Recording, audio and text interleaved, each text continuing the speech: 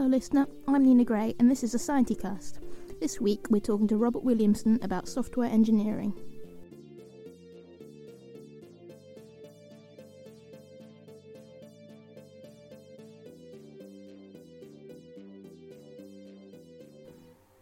Robert Williamson has been a software engineer for over 30 years.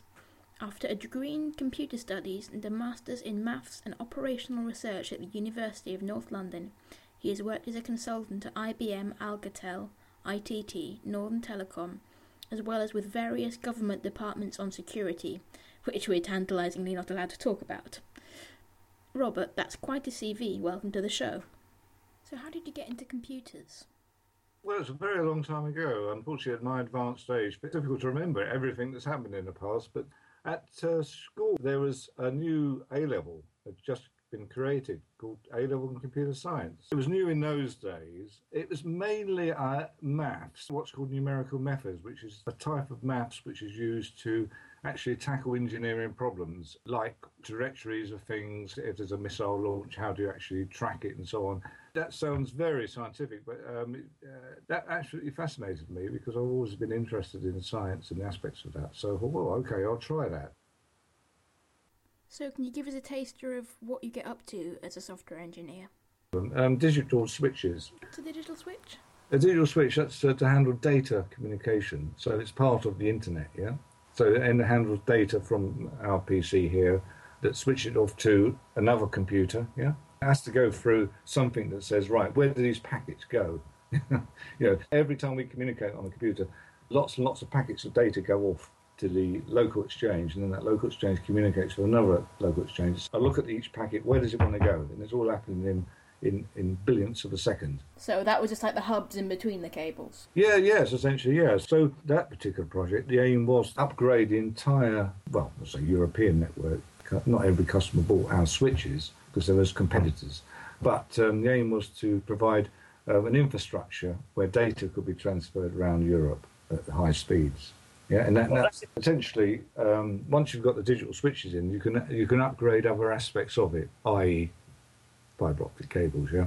So it's like a hub? Yeah, exactly, yeah, like a super hub, yeah, like a super hub. So I worked on the international exchanges as well, where there were communication via the satellites in those days with America. We had all sorts of problems there because in the States they use a different set of criteria for describing how the data shifted around, and then that had to be interfaced with how the European does it. So what would be good skills to have if you're going to be a software engineer? Must have ability for logical thinking. As far as the work I was concerned, a background in maths is really, really useful, I found, because it does help you to think in puzzles. I mean, one's got to be very, very organised, very, very organised. That does help. One's got to be able to concentrate, because almost all the things I've touched upon, one thing it does require is concentration. So quite a few of these things I've talked about, one needs to concentrate for weeks, if not months, on a particular problem. And especially if you're producing software, some people can rattle off thousands of lines of code a week. I was probably in the league of just a few hundred lines a week, but some people just haven't got the ability.